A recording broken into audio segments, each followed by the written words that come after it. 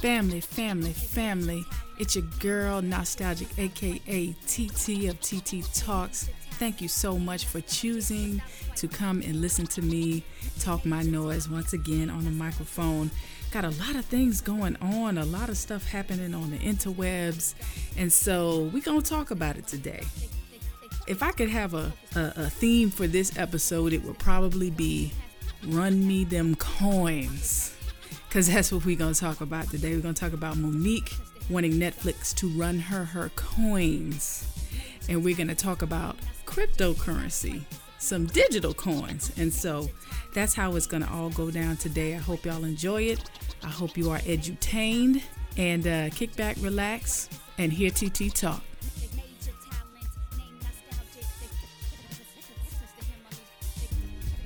So Monique. I'm finna run all of this down. But before I say anything else, let me say, I actually love Monique. I do. She has brought me a lot of joy and a lot of laughter over the years.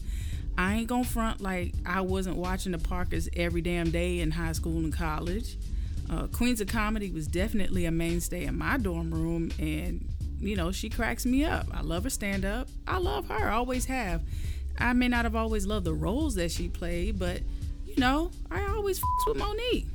And this situation with her wanting us to boycott Netflix because of this wage gap issue, this situation is just so layered due to all of the intersections that are happening. And I think we need to look at this in a very complete way. There's a lot of commentary and critique that needs to happen on both sides.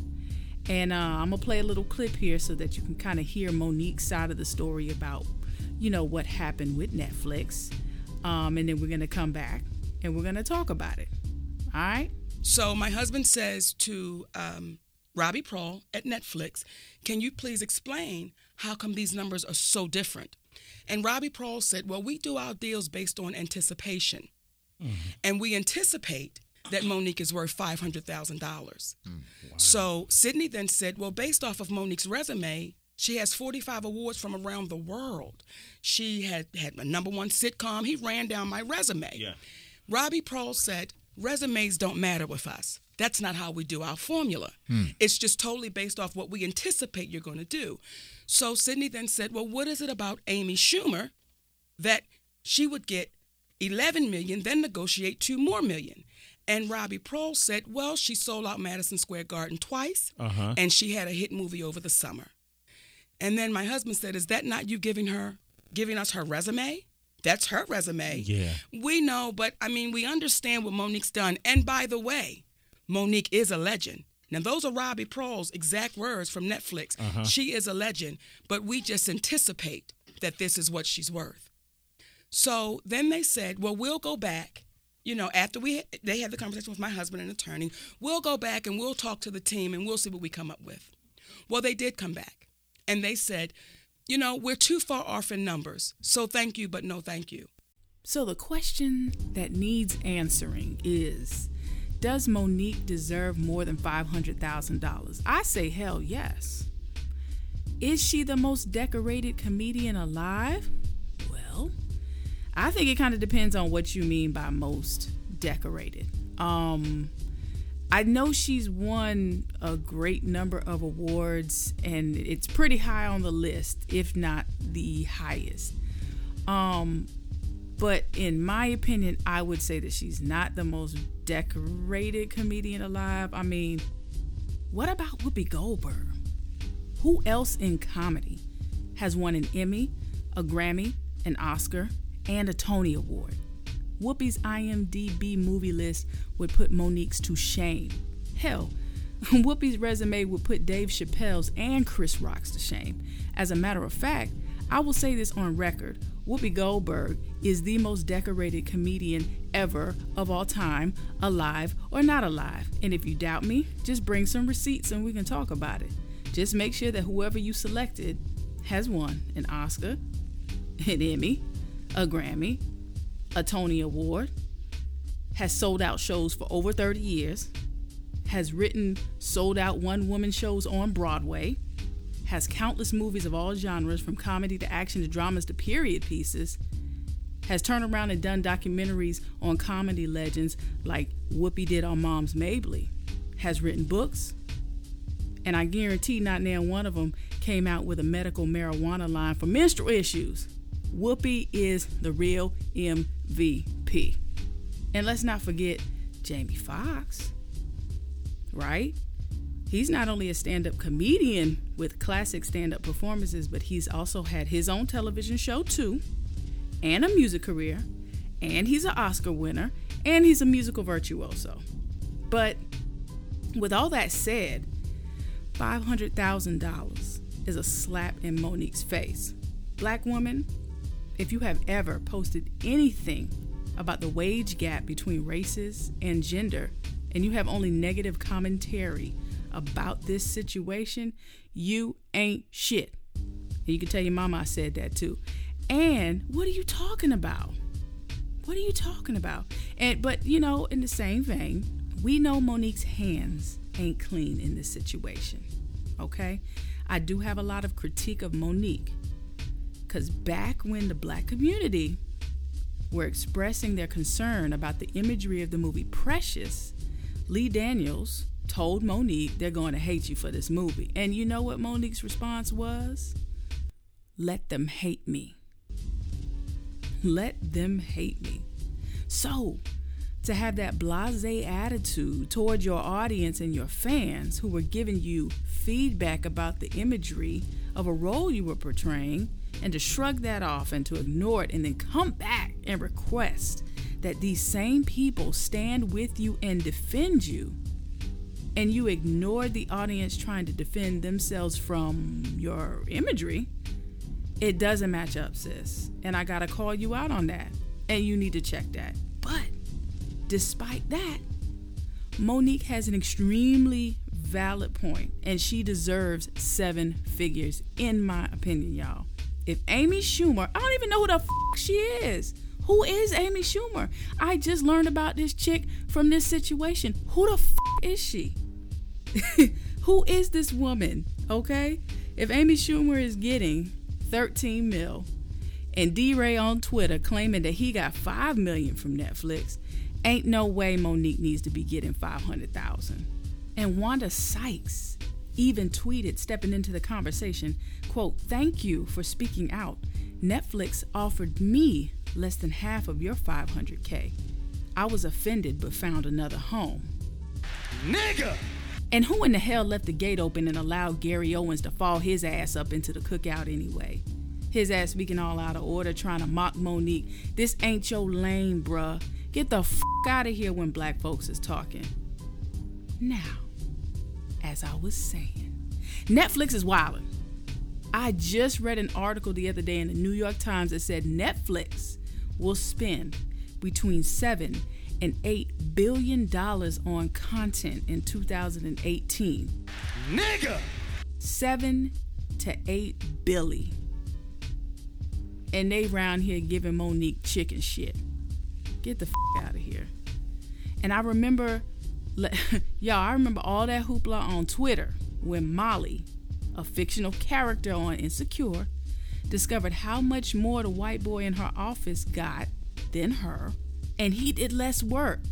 And she petitioned her superiors at the law firm to get more money, and they declined, wanting to raise her pay.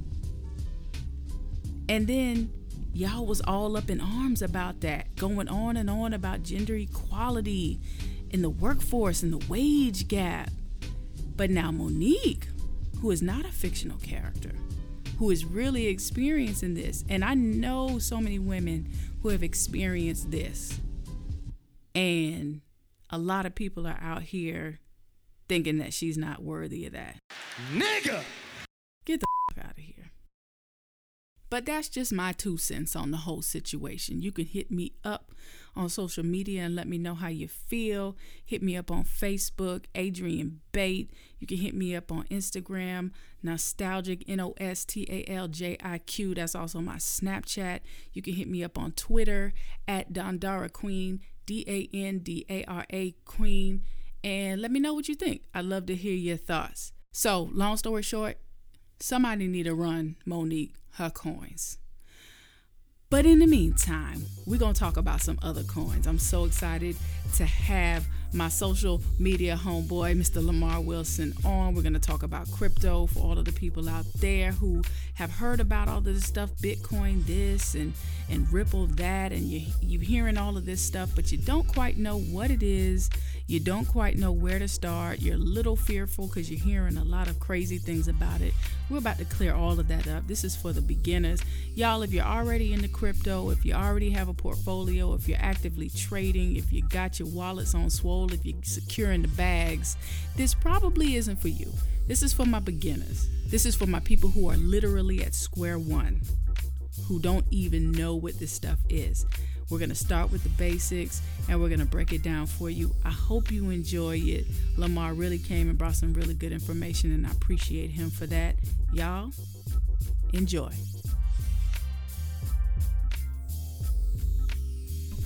Family, I'm excited because I'm on the phone with family man, entrepreneur, technologist, crypto enthusiast, Mr. Lamar Wilson, a.k.a. Big Mar. Love this brother here. He's extremely intelligent, charismatic.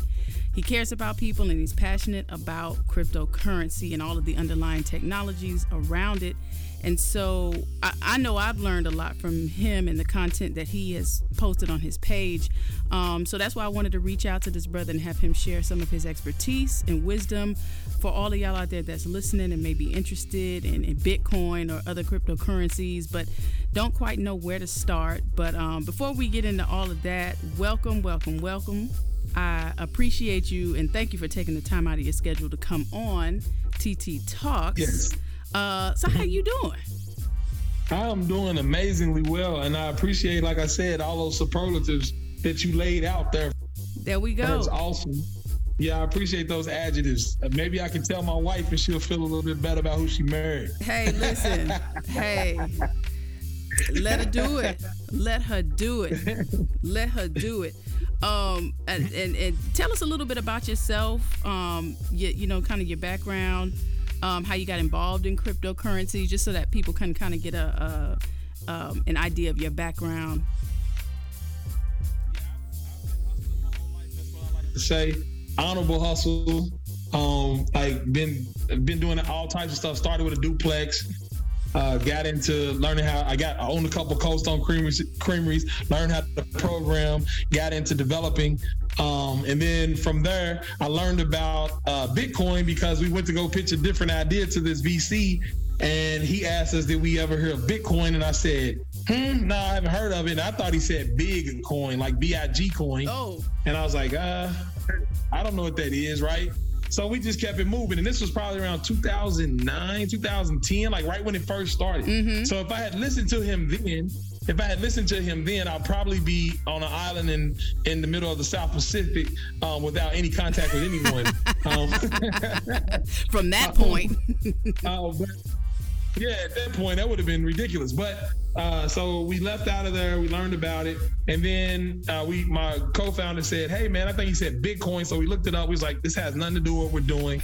So we kept moving. And then the price spiked, which brought our attention back to it. Right. And when the price spiked, just like most of the people who are in the space right now, the price got their attention. But for me, being someone who has a finance degree and then also a developer by trade, there's no other discipline in the world that marries those two disciplines like cryptocurrency. Mm-hmm. So when I got the Bitcoin white paper, it just spoke to me, not only from the standpoint of technology, but from the standpoint of the ideas that it was bringing up. Basically, you know, freeing yourself from the full, what would I say, the system, the financial system, mm-hmm. and allowing you to create an open, free financial system for all people.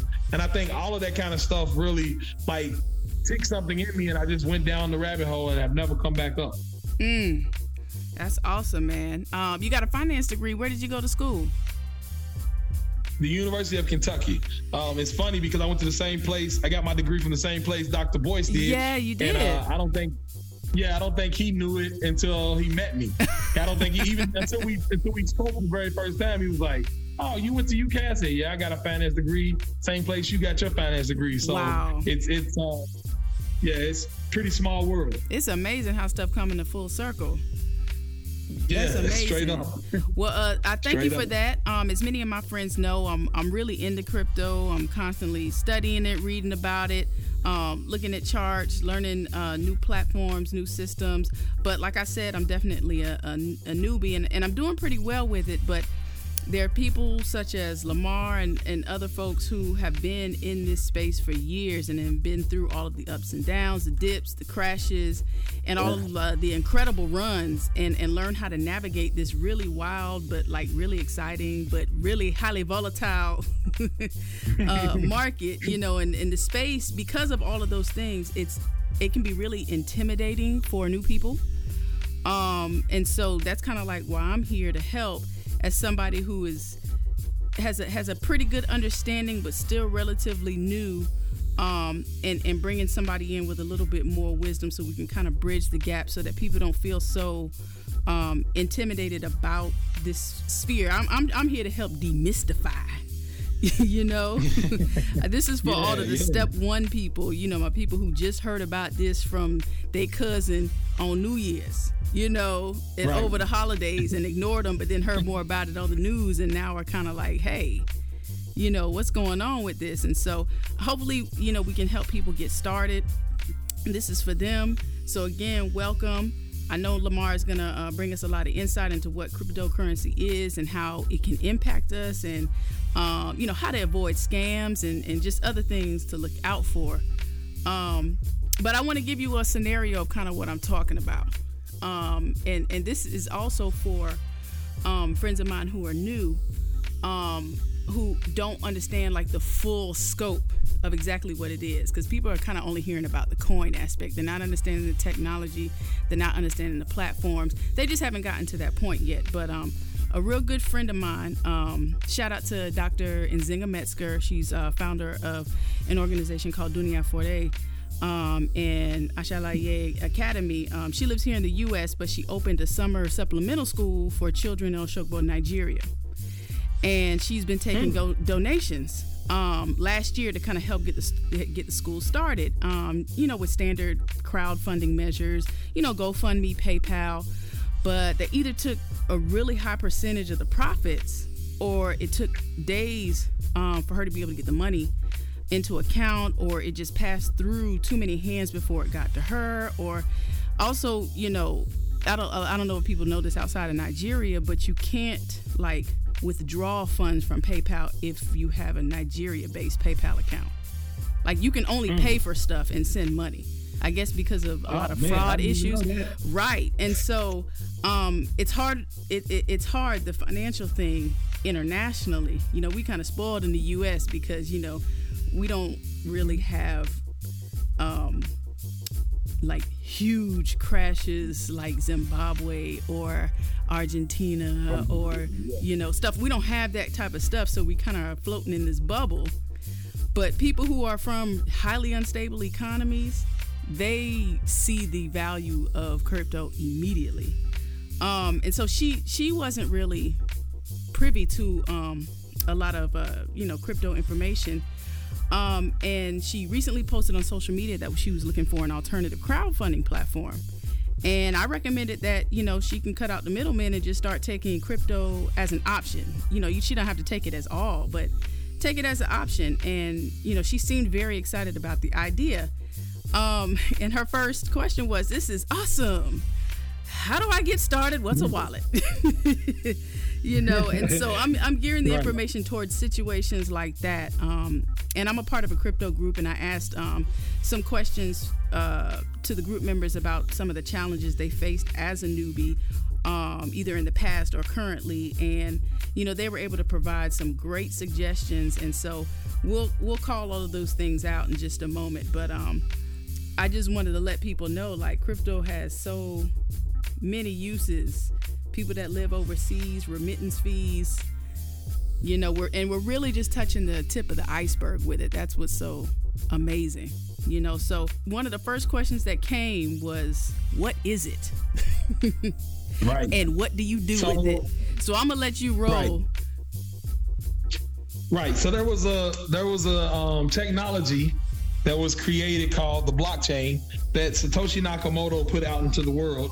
And the blockchain technology is basically saying, instead of one person or one entity having a ledger that you trust, you take that ledger and give it to as many people as you can, and then figure out a way to find consensus so that everyone believes that what's on the ledger is exactly the same for everyone else, right? So that's what happened first, right? It's like, what happens if I give this ledger to everyone? Instead of just the bank having the ledger and knowing who owns what, everybody who's at the bank knows who owns what, and they can trust the fact because they have it in front of them as well. Well, something like that has very, very real implications when it comes to financial services. So if I know that you have enough money to pay me, and I know that it'll come directly to me and not have to go through some intermediary and get fees attached to it at every step along the way through some other corresponding bank, then I can send you funds and know that they're going to be final when they get there, and you know that they're going to be good when they get there without any chargeback, without being able to pull money back from the person. That's extremely powerful. Right. So with that blockchain technology, the first application that was built on it was Bitcoin. So Bitcoin to me is an application, and it's an application of cryptocurrency. It's the first application of a distributed blockchain ledger. That's a cryptocurrency.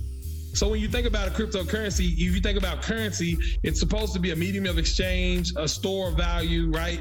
A unit of account. So those things are what created Bitcoin, because it was in response to the collapse of the financial system and all the banks getting bailed out, and the normal people, the everyday people like us on Main Street, we weren't getting bailed out. We don't get bailed out of anything. We didn't get bailed out of the mortgage crisis, right? Right. A lot of people lost their homes and went into foreclosure. So Bitcoin was in direct response by these cypherpunks to that. Basically saying, listen, what happens if we take the power away from the banks to issue currency, and we have a currency that can actually be distributed to a lot of different people? So that in and of itself was the beginning of this whole movement of blockchain technology, and the cat got out of the bag. So if you want to know exactly what it is, it started out with it being this distributed ledger that was secured by this invention called proof of work consensus, that no one had figured out how to get over what's called the Byzantine fault problem, a Byzantine general problem before. And now they have created a Byzantine fault tolerant system. So if you think about Byzantine generals, what that problem says is, how do you come to an agreement when there are adversaries, adversaries. Let's say there's adversaries in between your communication. So the idea is, if there are Byzantine generals about to attack a city, how do you get information through the city to the other Byzantine generals on when to attack? Because if one attacks too early, they might not have enough power, and they get one of their units get killed off, right? If they go too late, the same thing can happen. So you want to be able to attack all at the same time. But the question is, how do you get the message to the other side without going through the city where they'll kill the messenger?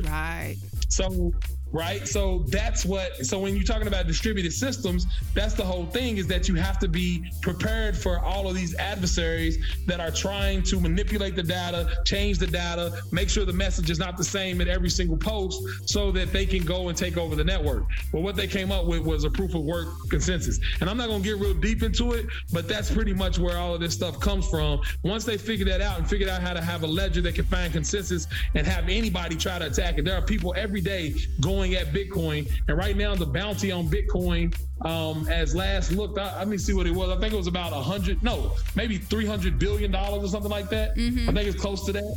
What's the market cap of Bitcoin right now? Let's go see. I'm gonna look it up really quick. I'm sorry. Listen to me. Please look. I got all my stuff mic'd up and all my computers running, so I'm not able to get on there. Yeah, it's $184 billion market cap. I'm sorry. Oh, that's what it is. It was about $300 billion when it was at 18,000, but now it's at around 10,000. But still, $184 billion. That's a bounty that if somebody could figure out how to hack it, they would have that kind of value. But no one has hacked it. Think about it. If you could, you would, right? Exactly. So Yeah, exactly. So that's where that comes from, and that's what cryptocurrencies and blockchain is. That's awesome. And people see the price, just skyrocket. You know what I'm saying? Thinking about it, how much was Bitcoin this time last year? Oh man, this time last year, I think it's $900 or something crazy. Right. It wasn't. It was maybe 1,000 this time last year. And today, what was it? I'm trying to remember. I peeked at it earlier today. I was almost real close to 11,000. About $50. Yeah, close to $11,000. Yeah, it was swinging between 10.5 and 11 all day today. That's amazing, y'all. And so people are wondering, like, how is that value even established, and is there any commodity or tangible asset that underpins it? Like, people are wondering, how can something that doesn't exist in the physical realm have that type of value? So kind of break that down for us. Well, I mean, it's literally, number one, what backs it is the fact that now you have this trustless system that can hold value, and it's been proven out over the last 9 years, right? Okay. So the fact that people feel like they can trust it because it hasn't been hacked, now they feel like I have this store of value that I can put some of my funds if I'm in Zimbabwe or if I'm in Argentina, where the government screws up the currency about every 2 or 3 years, where the entire value of my currency, my bank account goes to zero, right? That, if you look in those countries, those people may buy Bitcoin to store some of their funds away from the government currency, so that when it does drop next time, their coins will still be worth far more than the government currency. So that's a place. Those are the kind of places that it happens. So that's where people find value, right? In those countries, they find value. In a country like the United States of America, people find value in the fact that it's just speculative, and that people realize that there are only a limited number of Bitcoins that will ever be printed, ever. So they feel like if they can own a few of them and more people get into the system, because right now we're talking about only about 1% of the world probably owns any kind of cryptocurrency. That's insane. So you're talking about there's a whole lot more of the world. Maybe it might be 2% now after this last, but it's not that many people in the world that actually own and know about cryptocurrency. Which means that for a currency like Bitcoin, as more people get in, you understand supply and demand. Well, there is a limited supply, but there could be exponential demand. So what happens to the price? Thus, you have the price go from 1,000 to 10,000 that fast. Exactly. And that broke it down that pretty clear. That even helped me. I'm still trying to understand fully the value, and the more I read on it, I'm starting to really see the value in it. Definitely. I know another question was, what's the easiest way for people to get their fiat money into the crypto marketplace? Yeah, so for fiat currency, probably the easiest way is Coinbase. A lot of people are having issues with Coinbase because they are the biggest and they're getting hit really, really hard, right?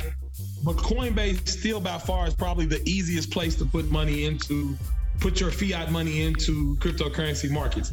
There's also an exchange called Gemini, one called Kraken, and then also Bitstamp. So those four are the ones that you can take your US dollars and change them into crypto. But if you're in countries like Nigeria, if you're in countries like Bermuda, the Bahamas, anywhere in the Caribbean pretty much, it's very difficult to get your money in it. And it's sad to say that it's mostly black countries, right? Where there are where there are predominantly black people, those countries are having a hard time getting their currency into the cryptocurrency space, which needs to be fixed for sure.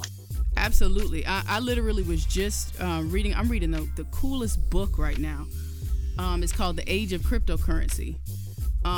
It's a long book and it's dense. I'm listening to the audiobook. The audiobook's like 14 hours. But they were talking about the problems. Mike Casey? Is that Michael Casey? Let me see. No, it's Paul Vigna. Oh yeah, Michael Casey and Paul Vigna. Yeah, Michael Casey, good people. Yeah. Michael Casey, Paul Vigna, those guys have been around for a while. Michael Casey was running some stuff at MIT for a while, but yeah, pretty good book, really good book. Got a lot of people interested. Absolutely. It's definitely got my attention. So, side note, if anybody wants to learn more about cryptocurrency, past and present and future, and wants to know more about the philosophy of cryptocurrency and Bitcoin, check the book out. It's really, really dope. Yeah, it's really amazing. You know, people are getting hung up on trying to get their money into the market because, you know, they see all of this stuff and they seeing all these charts and they thinking it's overwhelming, when actually, you know, that's one of the reasons why people recommend Coinbase. It's user friendly, very easy to handle for people who are not used to dealing with, you know, market orders and all that jazz. So that's a good place to start, but you also want to start researching some other places because soon you'll get caught up in some Coinbase shenanigans and be ready to throw the whole app in the trash.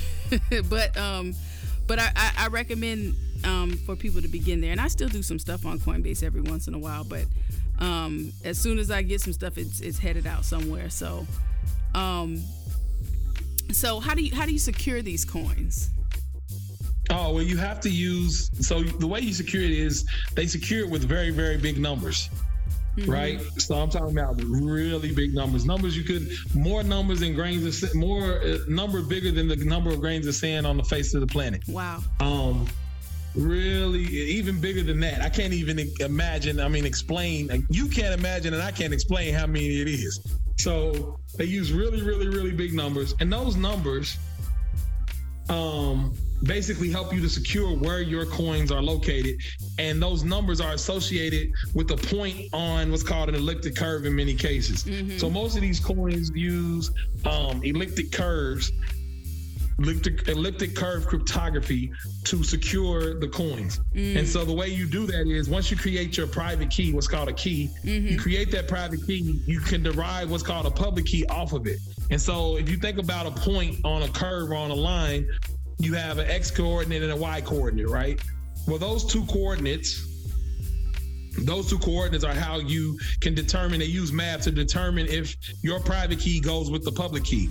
Well, that public key you can give to everyone. Just like you can give someone, if you knew the equation, like a very simple line equation, if you knew the X on that line, you can solve for Y, right?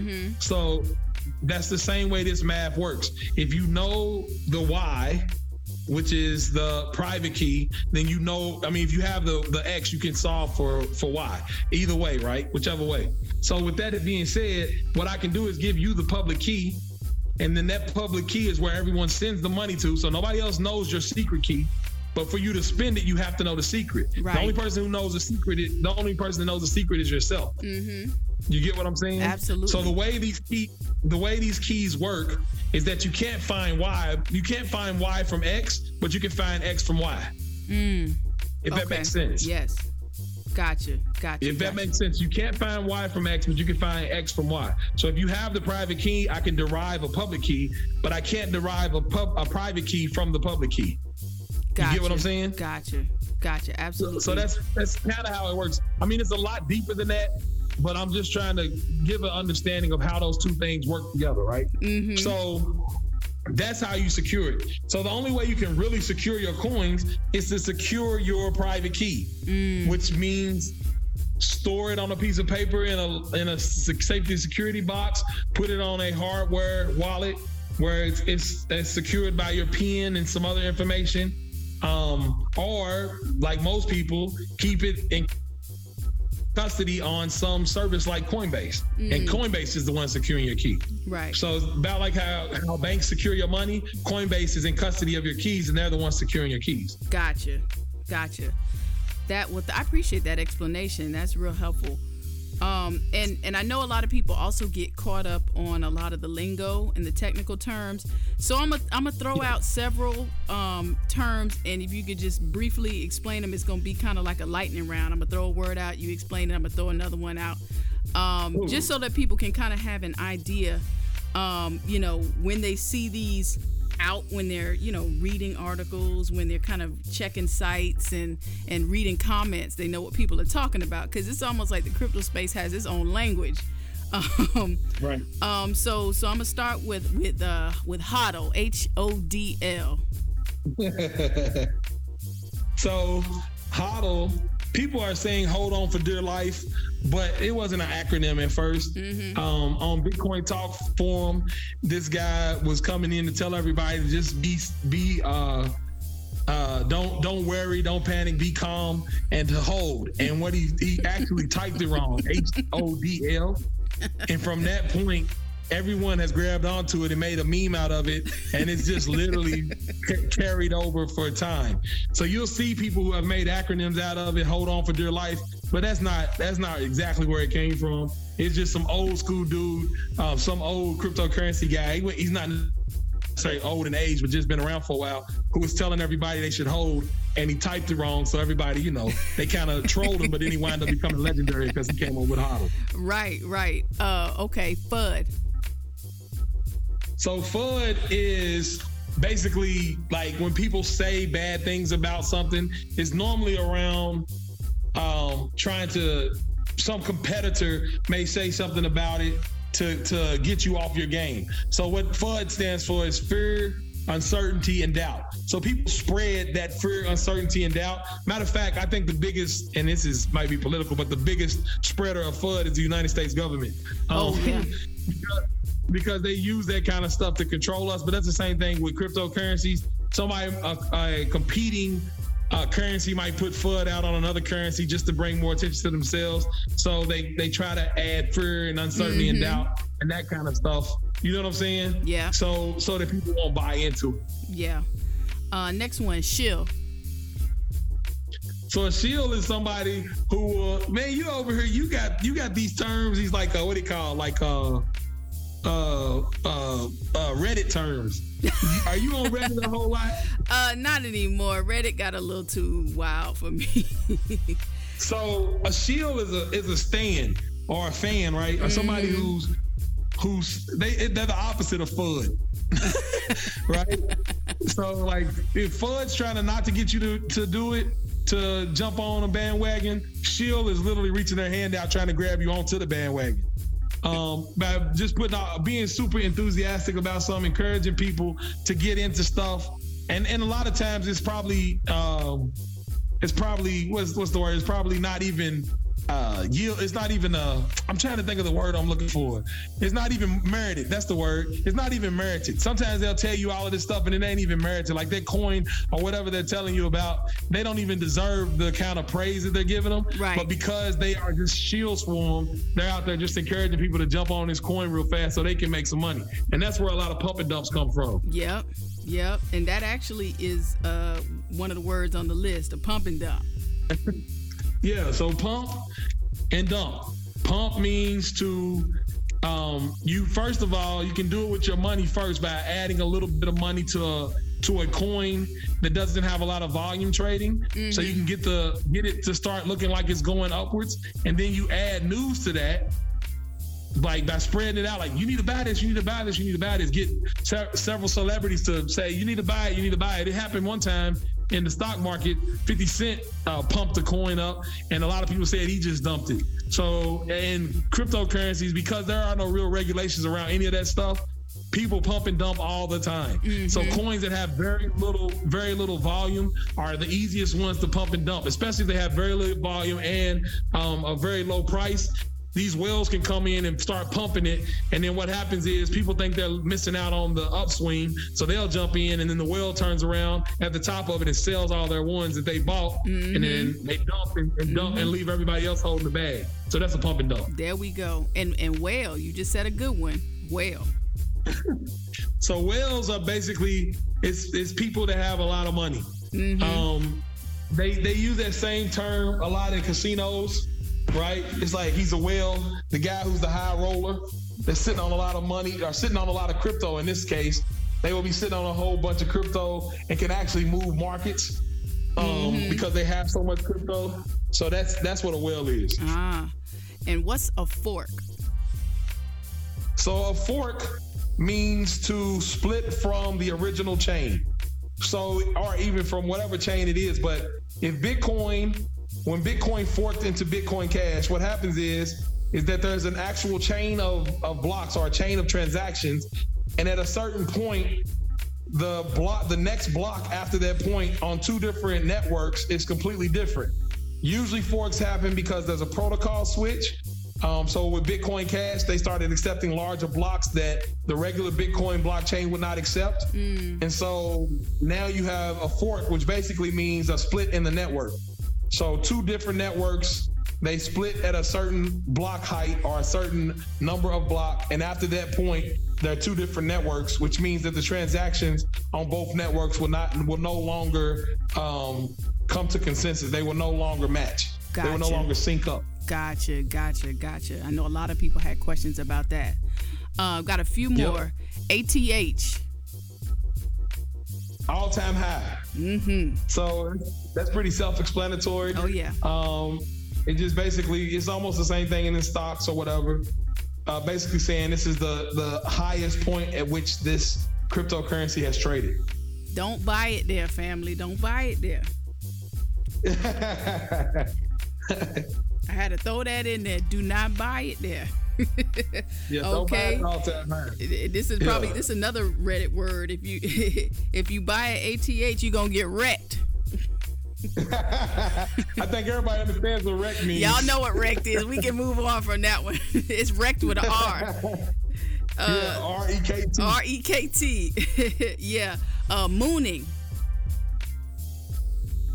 So mooning means it's going up. The price is going up. It's another one of those old school terms. They used to say Bitcoin's going to the moon, and so every cryptocurrency has pretty much adopted that. Kind of like the HODL one that you said earlier. Mooning just means that it's going up. Like I'll see you on the moon. A lot of people say stuff like that. Gotcha. And these two kind of go together: mining and node. Yeah, so mining is the work that is done on a block to verify that there has been work done on the block and to basically make sure that block is valid for the chain. And mining is it depends on what type of mining you're doing, but there's always some kind of algorithm that needs either CPU power or some type of GPU power, maybe memory, that will assure that there was actual work done to that block, and enough work to actually secure the chain, so that when that work is done, that means somebody has to do that work plus the work before it on the previous block to make it work. So that's what secures the chain. So that's what mining does. Mining, the more work that goes into a chain, the harder it is to reverse it, to have someone come in and overwrite all the old work. And then nodes basically are running their own ledger. When you hear node, that means that somebody who is keeping and storing the ledger for themselves. And that's when you run on a full node, that's what you're doing. So you're not trusting somebody else to give you the information from the node. You're actually running it yourself, and that's where the freedom and the democracy and stuff comes from with cryptocurrencies. Wonderful. So now that people have, some of these terms, and they finding out now how to get the money into the marketplace, you're kind of finding out how to secure your coins. What criteria should you look for when you're deciding to invest in a coin? Well, I use 4 different criteria, but I don't recommend direct coins because I want people to get into them themselves and buy the stuff that they understand. Buy the stuff they understand and buy the stuff they like. Absolutely. So my 4 criteria are network. Number 2 is team, but preferably developers. Number 3 is ecosystem. And then number 4 is it actually running? Do you actually have something out there in the world, some types of tools or something that I can play with, that I can mess around with? So those are the 4 things for me. I don't really get into the white paper coins. Okay. And I'm still, because I'm new, I'm still kind of developing my strategy on how I look at coins. And one of the big things I always say is what problem is it solving? That's a big one. And who else is doing it? Is anybody else doing it? And so I kind of look at that, and I'm gonna have to incorporate some other things as I my expertise grows in it. And because I'm so new in it, I don't even know if my criteria has paid off yet. You know, right? But I'm excited to see, and I'm confident in a lot of my choices.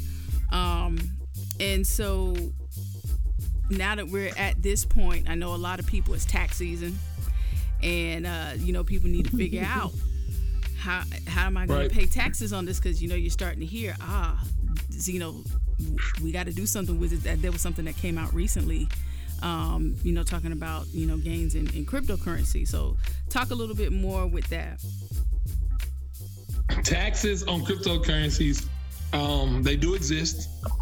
So make sure you do everything you can to abide by the tax law, which basically says that you have to mark the bottom or mark the basis of your buy. And what I mean by that is you have to have a basis, which says if you buy Bitcoin at $100, that becomes your basis.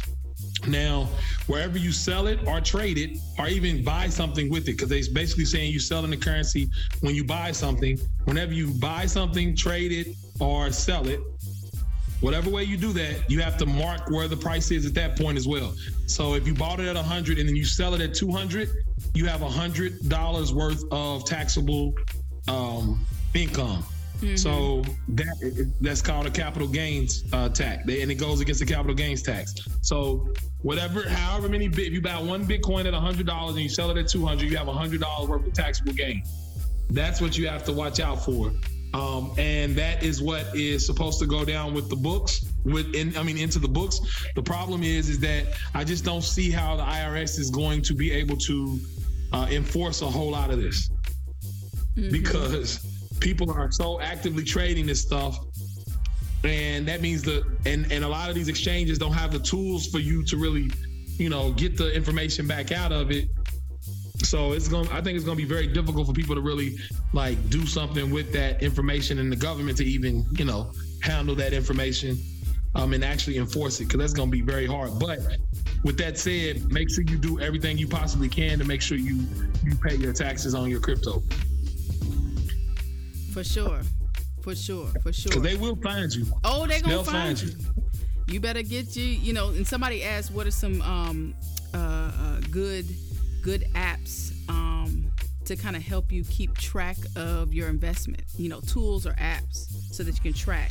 Yeah, I'm kind of bad because I just use Excel. Okay. But yeah, I had a finance degree, so I'm like, Excel and I are bedmates. I'm almost married to Excel like I am my wife. But a lot of people use Blockfolio, I've heard. I think there's some tax services like LibreTax, I believe, that you can maybe look into. I think Coinbase is trying to provide some tools for that. So we'll see as it goes forward, like where that information is. Yeah, I use Delta as well. Me Excel spreadsheets, I don't get them. They don't make sense to me. That is not my ministry. It's not my ministry, but you know, those are some of the electronic tools for all my financial people. Hey, spreadsheet yourself away. It's probably more reliable anyway. Right. And one of a really good question a friend of mine asked, he says, how do you not panic sell when the market has a correction? Well, my number one criteria when investing in any cryptocurrency is only put in what you can afford to lose. So the way you get over panic selling is if you put in what you can afford to lose, then you don't mind losing it. So if you don't mind losing it, you don't mind holding it. And if you don't mind holding it, then you'll hold it through a bunch of this crap, through all the storms, through all the downs, because if it goes to zero, you could lose it anyway. Right? Absolutely. That's how so if you go in with that mindset and you don't go in trying to put your rent money on it and try to get a quick flip. Yeah. I mean, I always say it's very akin to people getting a refund check and then giving it to their partner to go use to flip it with drugs, right? Yeah. That stuff hardly ever works out. Yeah. It hardly ever works out. And I mean, you can give it to your homie all the time, and for some reason, you ain't never gonna get your money back the way you thought it was gonna be. Absolutely. So if you can afford to lose the money, then you'll hold through all the panic sales because you don't care if you lose the the money. It's just money you were gonna spend anyway. People don't care if they go to a movie and it sucks. They'll just talk about the movie, but they lost the money. Right.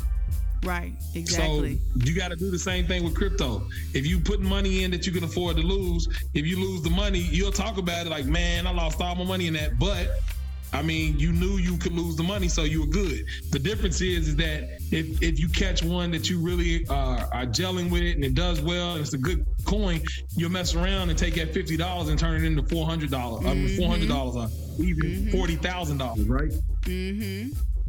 Yes. So yes. And, you know, I saw a tweet the other day. I got to find it. And basically, they were just saying that you got to be patient.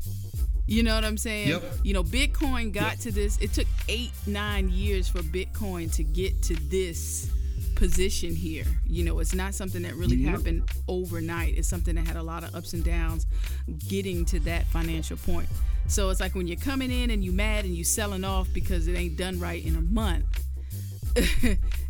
What are you really doing? Crypto market, it pops off every once in a while, but it's really like a crock pot.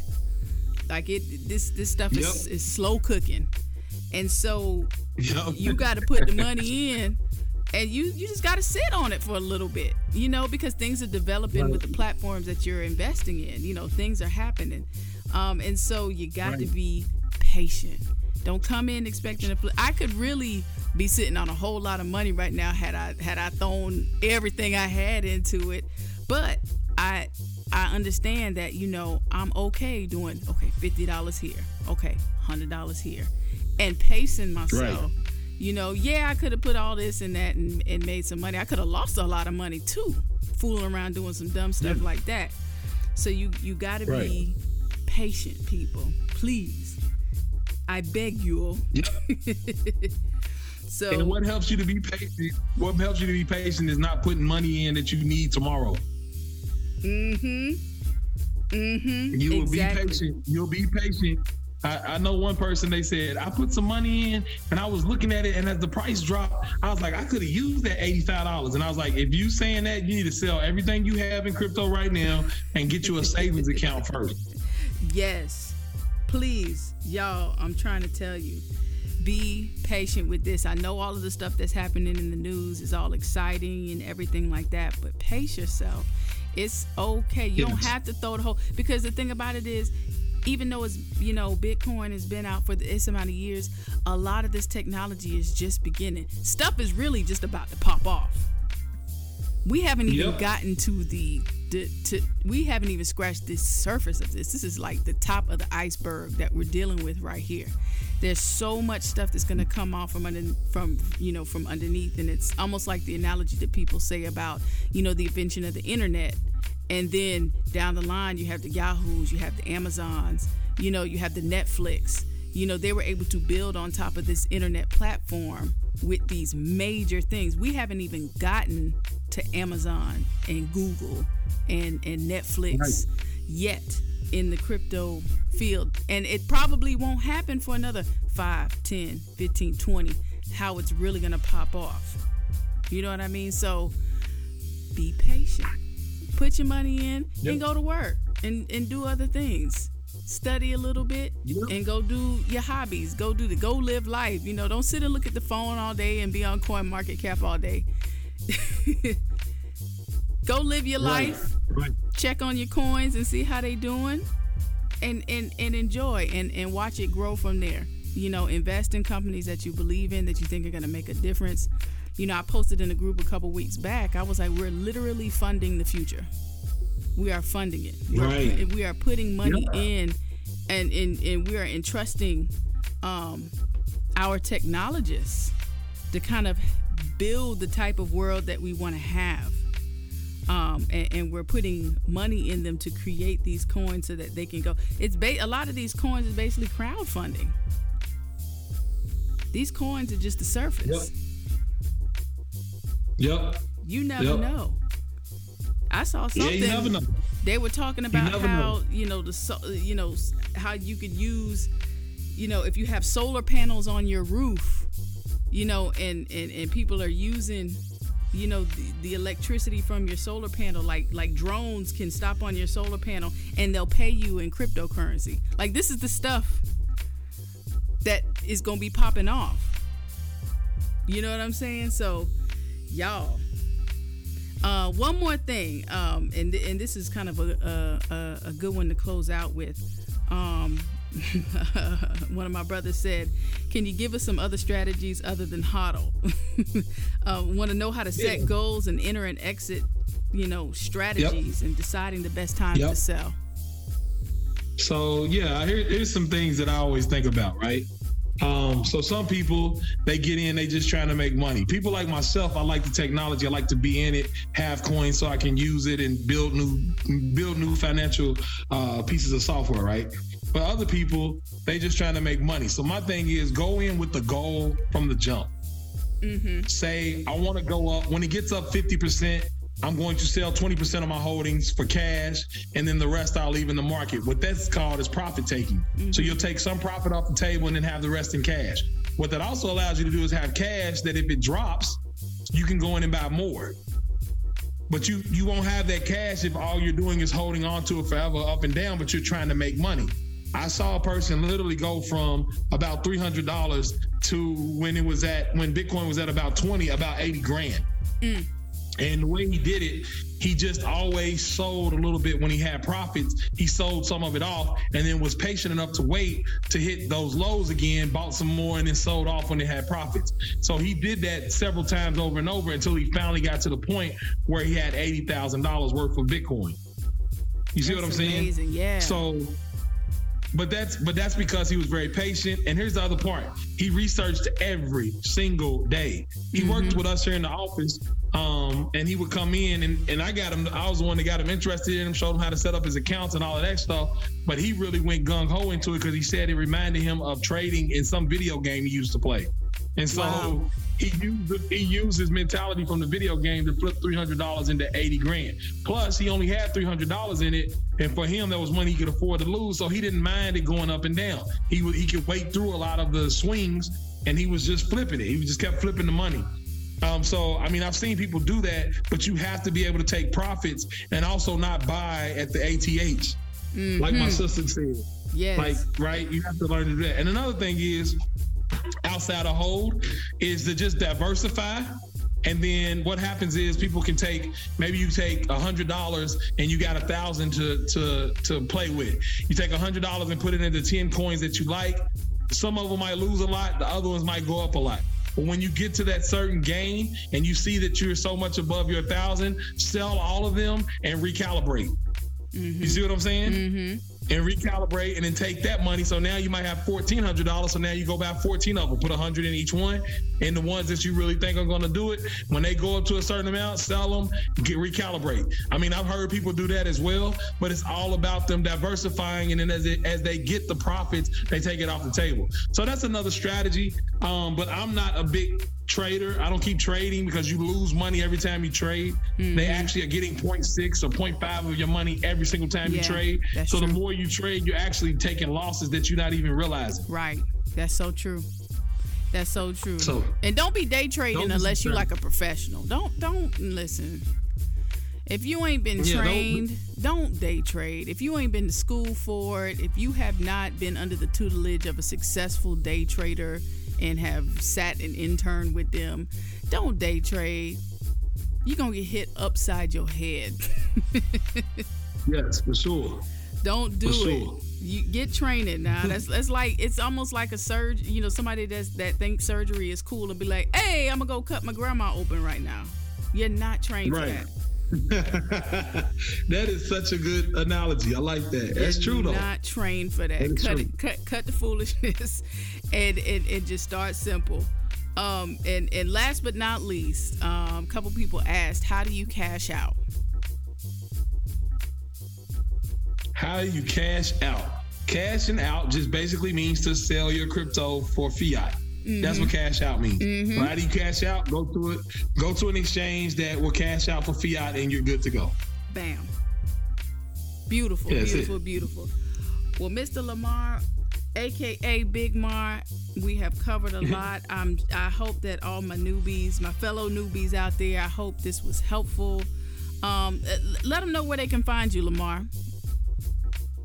You can find me at facebook.com/Big Mar, Twitter Big Mar, and the Big Mar is BIGMAR with an H at the end. So BIGMARH. That's how you can find me pretty much anywhere, Instagram, anywhere, it doesn't matter. Check me out there. All I do is try to educate as much as I possibly can. Today I had a show where I was talking about dropping stellar lumens to people that follow and like my page. So if you get over there and follow, like my page, I'll try to get you some stellar lumens. Dope. Well, I appreciate you. I'm glad we had a chance to meet on the interwebs. Hopefully we can link in real life. Oh, talk about the Black Crypto Conference. Oh yeah. So I'm not really one of the people putting it on, but I am very privy to, seeing what Lawrence and those guys from Financial Juneteenth are doing. And I think they're going to try to do it in May. I know they had announced April. I think it was April at first. And I think they think it's going to be a lot bigger. So I think they're going to wait another month. So the Black Crypto Conference should be coming sometime in May, I believe. Don't write that down because, like I said, I'm just excited for it. And I was just putting out a post the other day, and I think everybody thinks I was the one putting it on. Okay. Okay. And is it supposed to be in Atlanta? Where is it supposed to be? Do you know? Yeah. I think it looks like it's going to be Atlanta. So we'll see how we get that thing out there. Dope. Well, anybody, that's listening that follows me on social media, I will definitely, as soon as I get all of the information solidified, I will share it. Hopefully I will not be traveling and I will be able to make it. I'm in Atlanta all the time, so it ain't nothing but a hop, skip, and jump for me to get to Atlanta. Mr. Lamar, thank you so much. I appreciate you. Keep doing what you do. I hope you have a prosperous year, and I look forward to linking again. Hopefully we can do another one of these, for a little bit more advanced crew. But for now, I just wanted to make sure our beginners were taken care of. Oh, yeah. I mean, I'm always there for the beginners. I think more people need to learn about this stuff, and I appreciate you putting it out there for your listeners, because that's the only way this stuff is going to happen is people educate other people. And we keep loving people enough to educate them. You understand? So absolutely. I appreciate your love. I appreciate your love for your people, and I love your people as well. There we go. We love the people. Yeah, love the people. That's all day. Live, love life, right? That's what I know. Well, you have an awesome evening, my brother. Yeah, thank you, sister. Thank you very much. Talk to you later. Okay, peace.